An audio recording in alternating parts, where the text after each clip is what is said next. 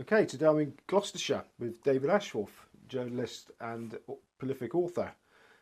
Thanks very much for taking some time, mate, to speak to us today. You've just said Ashworth's Curiosities of Horse Racing published. How many books is that?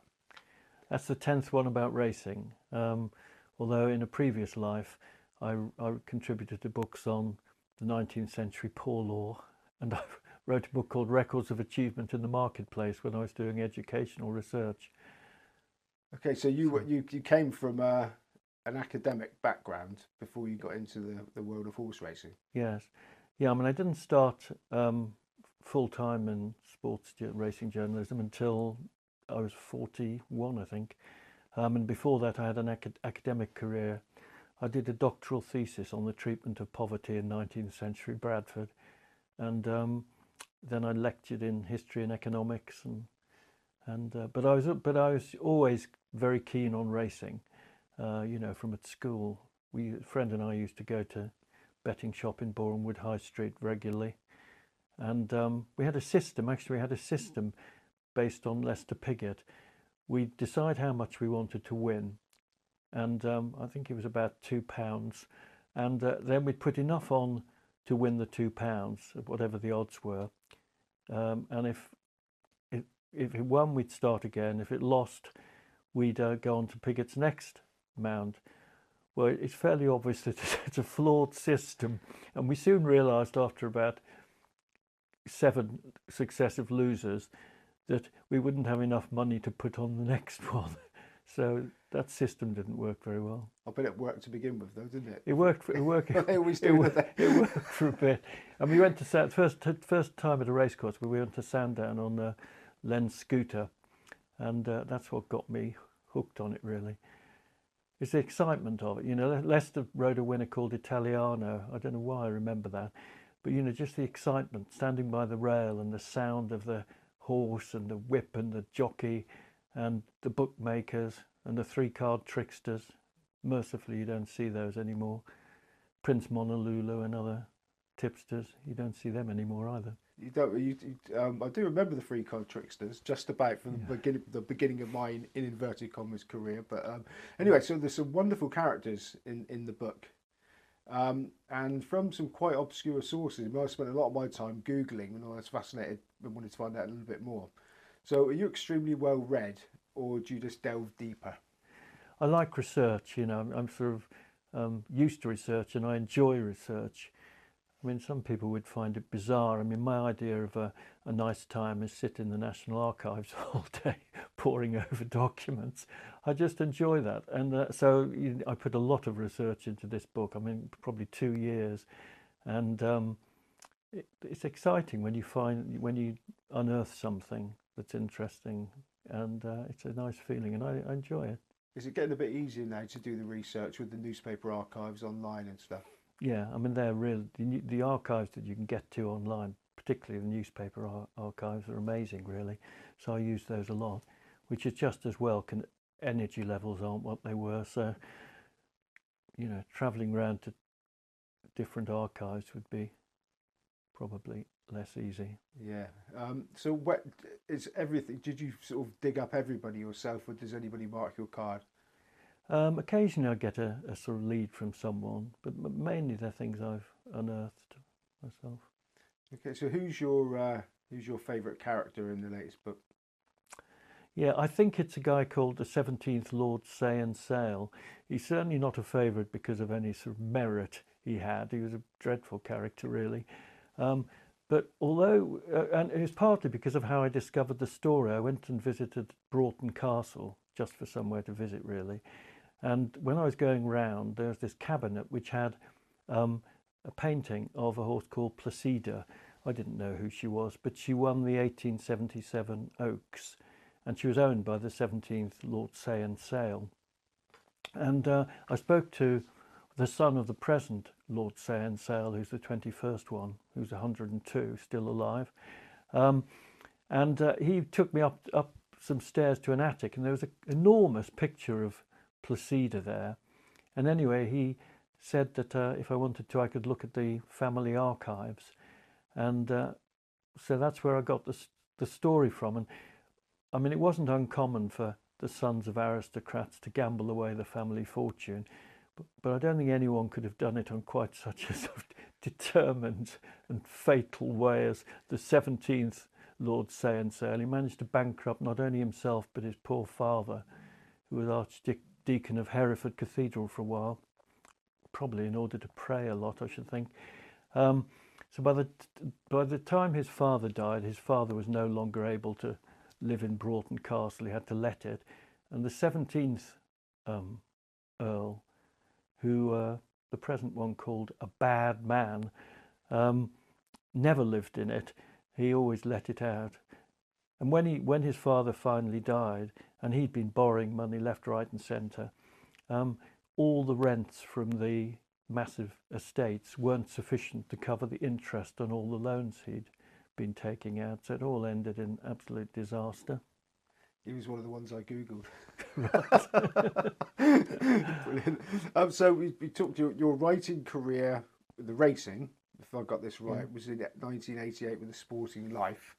You say you're 41, but for the racing game, was a relative late starter. So when did the enthusiasm after going racing turn into an ambition to actually earn money from?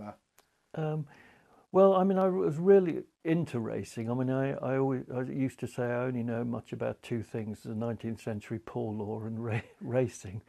Those Timeform racehorse annuals, I'd get those and I'd literally read it from beginning to end, which seems a fairly strange thing to do now. But anyway, I thought that along the way I'd built up a sort of collection of characters who interested me, and I thought they'd be interesting to meet and write about, because I never met any of these. They were all seen from a distance, and same with horses. And it was when I was working at the National Foundation for Educational Research, I just sort of on spec wrote a piece which was prompted by Ilda Sheeper's bizarre unseating Greville Starkey at Ascot in 1988.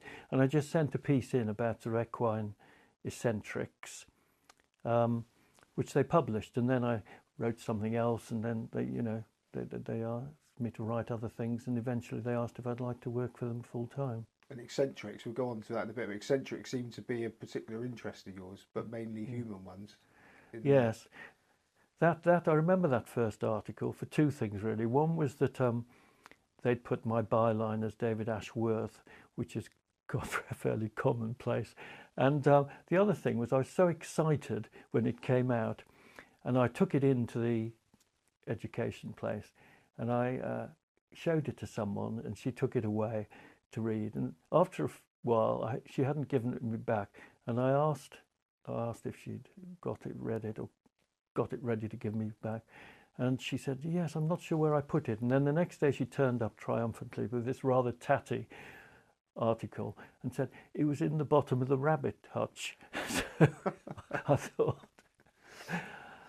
So your first article, that one was published in 1988. Yeah. And then you started full time in 1990. Yeah. So did you sort of carry on writing part time? Between 1990. You were doing the academic.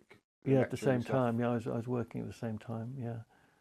Okay, you mentioned the early days in your career. Now, I did read a couple of funny stories, though I doubt they were funny at the time. You rang a trainer and asked about a horse that had sadly broken its neck a few days before. Yeah. There was Gordon Richards. I had to ring Gordon Richards and ask him about a horse called Full Strength, and I said, asked him how Full Strength was, and he said, "Not really well, lad. Broke his neck 3 days ago." So I wasn't very successful. And another one was I had to ring one of the War family. I can't remember. Jack, I think it was. No, it wasn't Jack. It was Tom. I had to ring to give him the bad news that I think I've got the names the wrong way around. It might have been Tom who died. Anyway, one of the Wars had died. So I rang up whichever one of the other ones was. I said, I'm ringing. I'm sorry to hear that Tom Wall, let's say, has died. And he said, died? He was only here a couple of days ago. God, died. You better ring so-and-so. It's another one of the Wall family. So I rang him, and he said, died? Oh, you better ring Jack Wall, you better ring. So I rang Jack Wall. Sorry to hear that Tom Wall's died. And he burst out laughing. He said, "That's bloody amazing," and he walked out of the door 10 minutes ago. So, And one that probably wasn't quite so funny at the time. You went to interview a couple of jockeys. yes, I thought it'd be a nice idea to interview a couple of apprentice jockeys who were having some success. So I went to Newmarket and met. One of them was called Stephen Quain, who I think was with Luca Cumani, and the other was Darren Biggs. So I carried out the interview, and when I played the tape back, there was nothing on it. It was one of those moments that life gives you to make you feel humiliated. Were you going racing much? Were you sort of being sent off yes, to the races? I was being sent off racing regularly. So Yeah. did you sit in anybody's seat? Did you get any terrifying in the press room? lambastings? Yeah, no, I mean, I think most people were pretty nice to me. In the office, in the Sporting Life, I was very lucky because on the news desk there was Nick Reeves and Gary Nutting, Mike Catamol, and they were all really nice. Good. It was a fun place to work. There's a lot of the older members of the press room I've spoken to have nearly always got a horror story about their first day. They sat in a seat that somebody sat in for 40 years. Oh yes, yeah, there was a bit of that, and probably one or two people either wondered who I was or would rather I wasn't there. I don't know. Okay, and I sort of Google stuff, so correct me if I'm wrong, but Alistair Down and Ian Carnaby were sort of early influences on your career. Well, Ian was a friend at university, and he's been a friend ever since. And then we ended up both writing for the Sporting Life, and I still see Ian regularly and go racing with Ian, and so he's a lifelong friend really. And Alistair was responsible really for me getting the job at the Sporting Life, because at that time he was features editor, and so it was he that I liaised with really about features. He used to write a weekly column in the Weekender in those days, and it was bloody funny. It was very good. It was on the same page as Geoffrey Bernard, I think, wasn't it? Oh, it might have been, yeah. Geoffrey Bernard. I interviewed Geoffrey Bernard once. He took about 3 vodkas before he sort of made contact with the world. I can remember there were the publican had letters waiting for him, and he opened these envelopes while I was there, and there's this picture of a very attractive woman making it clear that she was available if he'd like to meet her, and he sort of just pushed her aside dismissively. I thought, well, if he doesn't want her, maybe he'd like to pass on to me. But yeah, so but Alistair used to he'd sort of bustle into the office, usually quite late, but looking as if he'd just been to a very important meeting. But he was, he was a character. And you said those columns were quite witty. Very. I remember. I'm pretty sure they're both on the same page in the Weekender. Now you've got a very dry sense of humour in your writing. Is that your writing style, or is that you in life? I mean, it comes naturally to me. I suppose you have different kinds of humour, and that just happens to be my kind. I haven't really thought about it a lot, but that's just how it comes out.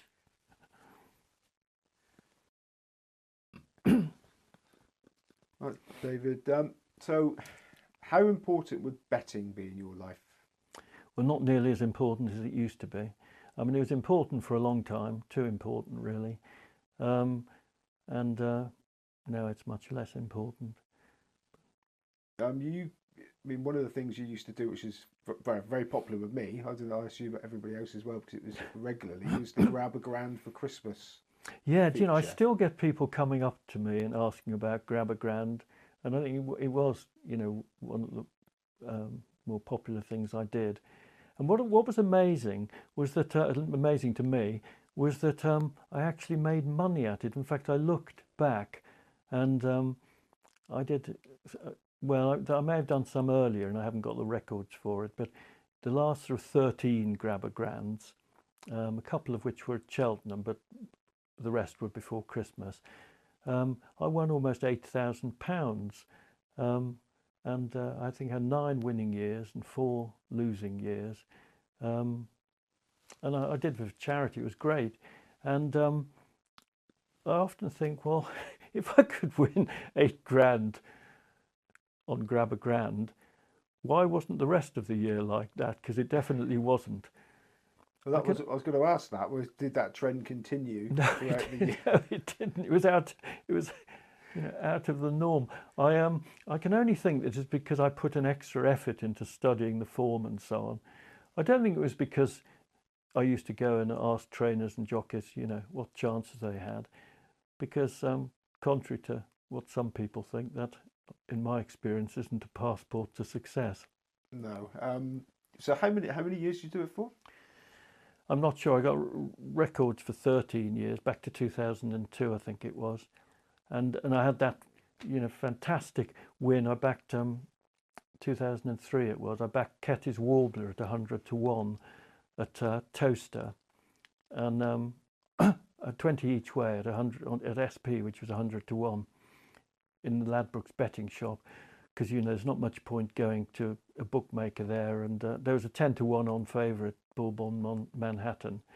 There's not much point going to a bookmaker and expecting them to give you, a fifth the odds on a 100 to 1 shot in a race like that.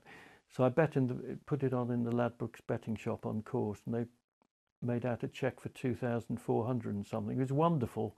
It was a great relief. I think it was the first day of the week. The ground was like an absolute glue pot, and Ketty's Warbler led virtually the whole way. It acted on the ground, and most of the others didn't. That's a tragedy that place isn't open still. Yeah, it's really. So I also remember you for writing your betting room reports at the big meetings. Did you used to enjoy doing that? You sort of talking to the bookies and.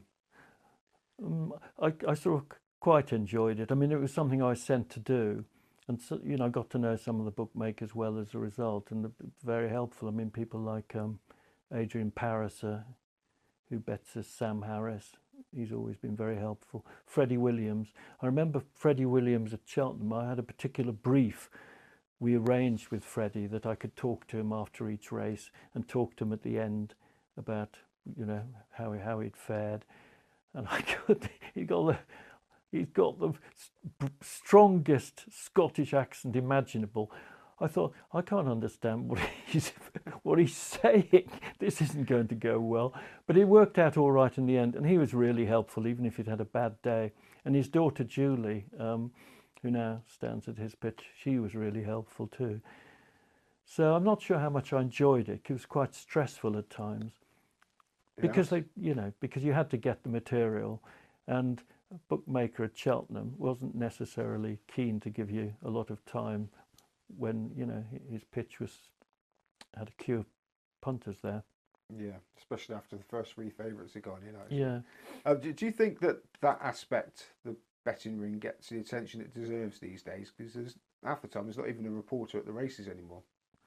No, well, I mean, I think that's a shame that cost cutting, I suppose, by not having reporters there. It's one of the things that suffers as a result. But okay, going back to the characters in Ashforth's Curiosities of Horse Racing, they're mostly all gone. But has racing become that sterilised now, or are those types of people still out there if you look for them? Well, I think it's fair to say probably you don't have the number of characters you had before. I mean, it's so much more professional, serious, policed than it used to be. And also, I think in jump racing particularly, you used to get big races at Cheltenham and elsewhere, sometimes won by small stables, and often that created a story, and someone who hadn't much of a profile, it was something new. I mean, I don't think that it always seemed to me, when I started, it wasn't really the top of the tree trainers I wanted to interview, who, although very successful, don't necessarily have the most engaging stories to tell. It was the characters who I enjoyed, who I wanted to interview. Any particular that stick in mind? Well, having said that, it wasn't always the successful ones. Mark Prescott was one of the first people I interviewed, and he was one of the ones I was keen to interview. And if you can't get a decent piece out of Sir Mark Prescott, then you're struggling, because he's wonderful set of anecdotes, and he tells them so well, and he's just very interesting and educational. Now, one of the people on the racecourse that I'm very fond of told me this week that you're very good friends with him, Sir Rupert Mackeson, otherwise known as the Bad Baronet. Right. Well, So what can you tell us about Rupert? well, Because it's unusual for him to say he likes somebody. yeah, he must have been in a good. He must have been in a good mood. I can tell you, there's times when he hasn't spoken so well of me. Um, I mean, he's a one-off. He's a real character. It's amazing how he still does his book despite having physical problems. So full marks to him for that. I mean, he sometimes gets quite often gets infuriated with me, and I quite often get infuriated with him. No, he was kind enough when he found out that I was going to come and see you today. He was kind enough to send me a few questions. Now, several of them I thought, well, I can't actually ask that, but there's two. He wants to know, why do you love Brighton Racecourse so much? Well, most people, quite rightly, think it's lost its mojo 30 years ago. That's Rupert's, quite rightly, not mine. So. Right, okay. Well, I mean, they used to have a Derby trial there, and there used to be some better class horses racing there than there are nowadays. But I like it because I associate it with having a good time. Ian and I and some other friends, we go down to the pitch and putt course by the sea near Rodine. We do that, have breakfast at the cafe, go up to a pub by the racecourse, go racing, go on afterwards to another pub, and then out to a restaurant, and we just had a good time. And eventually Ian and I sponsored a race there, a selling race. There's some pretty modest, to put it mildly, horses running in them, and we give the winners sticks of rock and coppers of Graham Greene's Brighton Rock and all the rest of it. And Ian still sponsors the race, last month, and there's now probably about 15 of us go, and it's just to have a good time. I stopped sponsoring it when I discovered spread betting, but yeah, no, I enjoy going. Yeah, they're all Class 6 and Class 5 races on the whole. But you have to elaborate on the spread betting comment there. Did it not go well? No, it didn't go terribly well. I mean, I had my moments, but I remember I had a friend who was an expert on golf betting, and it must have been an Open sometime. This must have been the early 90s, I suppose. And he was adamant that the winning score at Sandwich, I think it was, would be high because there were forecast to be high winds. And so I bought the winning score, and Greg Norman, there was no wind, and Greg Norman proceeded to score in the 60s and break the course record, I think. That was pretty expensive. I mean, I had my moments, but I had other moments too. Okay. I haven't had a spread bet for decades. The only other one I could ask really of Rupert's question was, are you glad you left academia for the hurly-burly in racing? Yes, yeah, I am. I mean, I thought when I joined the sporting life, I thought it was bliss, really. You could get to see the races on TV. You could bet. You could talk to other people who are enthusiastic about racing. You could go racing. You could interview people who you wanted to interview. It was bliss. I sort of felt I'd found a bit late in life, I'd sort of found my niche. And was you sort of not rude that you maybe followed that path a few years earlier? No, not really, because I think I'm not sure I'd have had the confidence to do the job at the sporting life if I'd been in my 20s, maybe. So no, I don't rue it, and it just means I'd have run out of ideas at a younger age. You were one of the ones that survived the demise of the sporting life and carried on to the racing post. Was there much of a culture sort of change for the old to the new there? Somewhat. Yeah. I mean, it was a very sad time because obviously, because some people kept their jobs and some people lost their jobs, and the culture was slightly different. I'd say that the racing post was rather more serious than the atmosphere at the sporting life. But Hey, David, so it's his tenth book on horse racing. Mm. So when you embark on a new book, are you? I suppose it's different for each type, but are you commissioned to write it? Do you pitch it, or do you write it and then try and sell it? It's been a mixture of the two. But I know when you start, you sit and stare at the blank screen. You think, "Oh God, I've got 80,000 words to write." So what do you do do you have those days where you just can't get your head around it, and what do you do to try and put yourself in the right frame of mind? Well, I mean, I'll usually, know what I'm planning to do, and I'll plan for it and do a structure for the book and all the rest of it. So I rarely sort of find that what on earth am I going to write. But I'm quite disciplined, or I have been, maybe not quite so much now, but I have generally been very disciplined. I'm focused on it. I want to write it, and I want to, give myself the space and time to be able to concentrate on it. So that's how I approach it. And how's your getting all your secrets here? How's your editing process? Do you write a chapter and then read it back and correct your mistakes, or do you just plough through and? I'll sometimes dwell for ages on fiddling around with a paragraph, and I'm constantly sort of looking back and tidying up. And I mean, I like to. I may not always succeed, but I want to get things right rather than wrong, and that's important to me. So how disciplined are you? I mean, do you have when you sat down to write your 80,000 words, do you have a time scale and do you have a routine? Yeah. Well, years ago, when I was, had a full-time job at the Live, but I was writing a book or books at the same time, I couldn't possibly do it now. I'd start work at 4:30 in the morning, maybe at home, and do 2 or 3 hours before I then started working on, Sporting Life work. And I mean, I've worked too hard, really. Work-life balance wasn't what it should have been, I think, at times.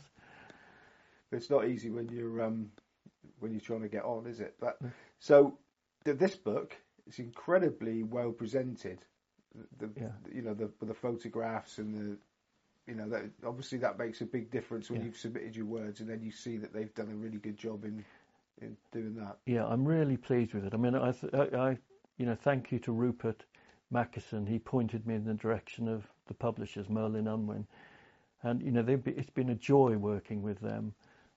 It's felt really collaborative, and I'm so pleased with the way the book's been presented, really pleased with it. And the Tote sponsored the cost of the illustrations, which can be quite a lot with copyright fees to pay and so on.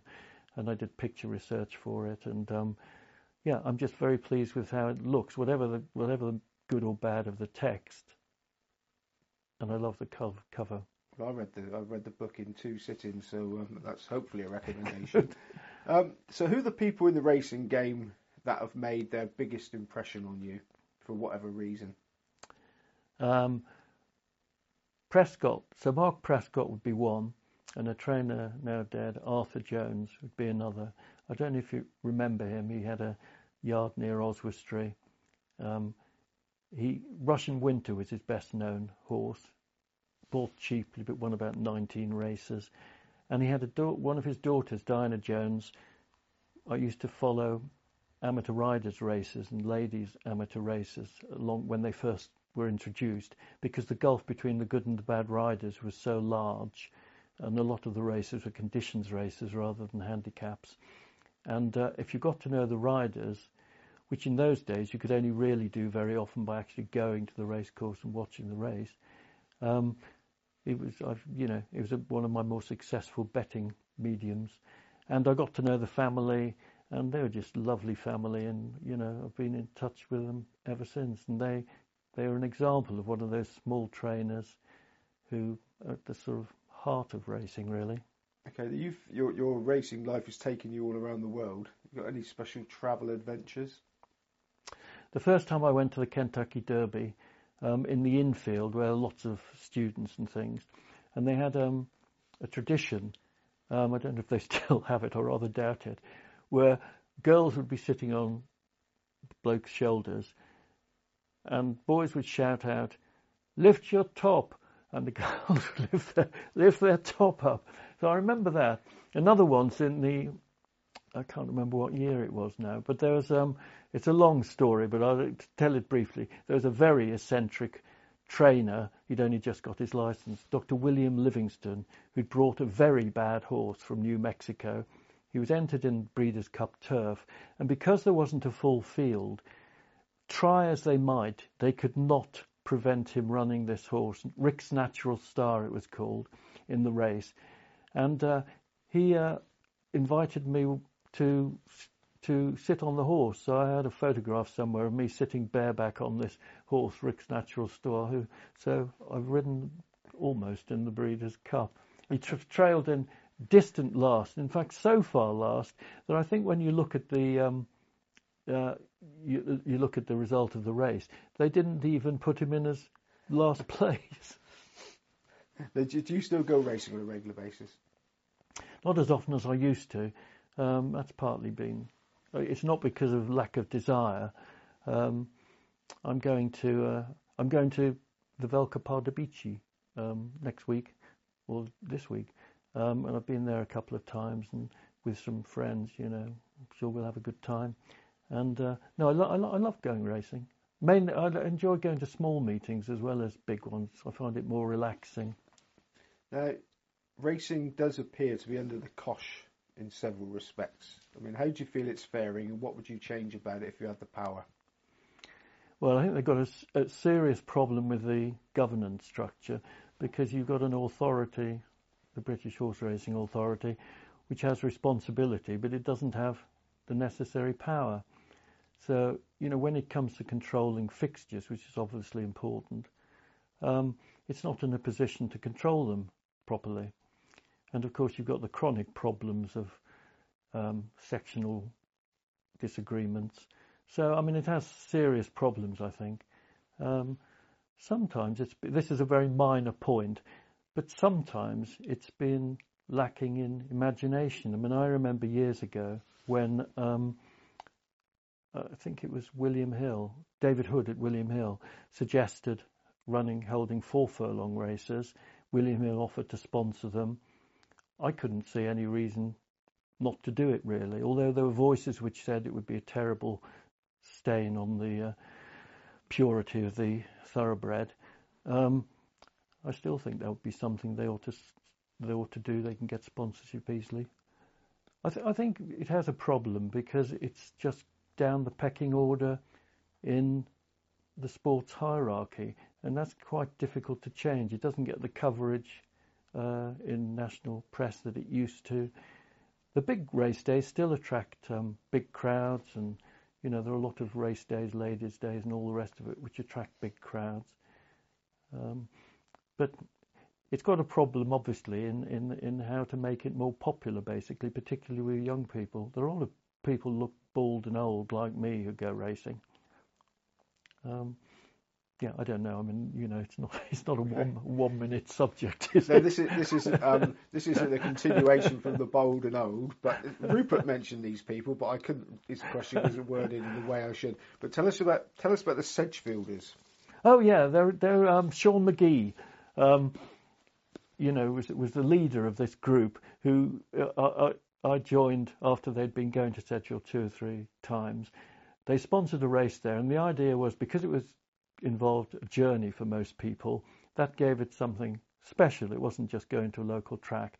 And we'd go up there, we'd stay at this nice hotel, we'd go to the races, and it was just a sort of group that got on really well, and I made some new friends there, which is nice, and we did it each year, and just had a good time, really. And we sponsored the Durham National for a while, and I think it stopped really a couple of years ago. I think it had sort of partly run its course, but we keep meaning to resurrect it maybe somewhere else. I think Graham Sharp's one of those. Yeah, Graham Sharp. Yeah, Tim Helston, Tim Cox, who has that magnificent racing library, Steve Dennis, and and various others, friends of Sean's, and it's just a good group. And the same group pretty much went on a trip to Ireland to an Arkle tour, and that was very successful too. Now, Graham, I'm sure you won't mind me mentioning it. Graham is a prostate cancer survivor. Yeah. I recently interviewed him about his book, Prostrate Cancer. Yes, yeah. And you're a survivor as well. Apparently, quite a few of the Sedgefielders. Right, yeah. Yeah. So, well, I mean, I've been really lucky because having been diagnosed later than I should have been, really, I had my prostate out and that didn't cure it. I then had radiotherapy, that didn't cure it. Dr. Glum, which was what I call my oncologist, because when you went to see him, he always looked as if he was about to tell you that he'd had some terrible news, but actually he was about to tell you that you'd had some bad news. And he predicted that. So I went on to hormone therapy, which can manage it for so long, but not cure it. And I asked him, well, how long is it, would you expect it to manage the disease? And he said, well, 2 or 3 years perhaps. Well, that was about 12 years ago. And I'm still on intermittent hormone therapy, which, has side effects that you'd rather not have, but nevertheless, I've just been very lucky. So, I'm fine. I'm looking forward to dying of something else. Now, I have heard through the grapevine that the Racing Post have a big library of obituaries for people who are still with us.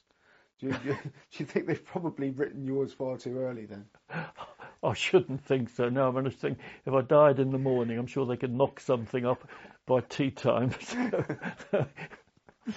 The racing writers never really retire, do they? No. Have you got your next book in the crosshairs already? No. And I don't have the energy levels that I used to have. I used to have an enormous appetite for work, really ridiculous.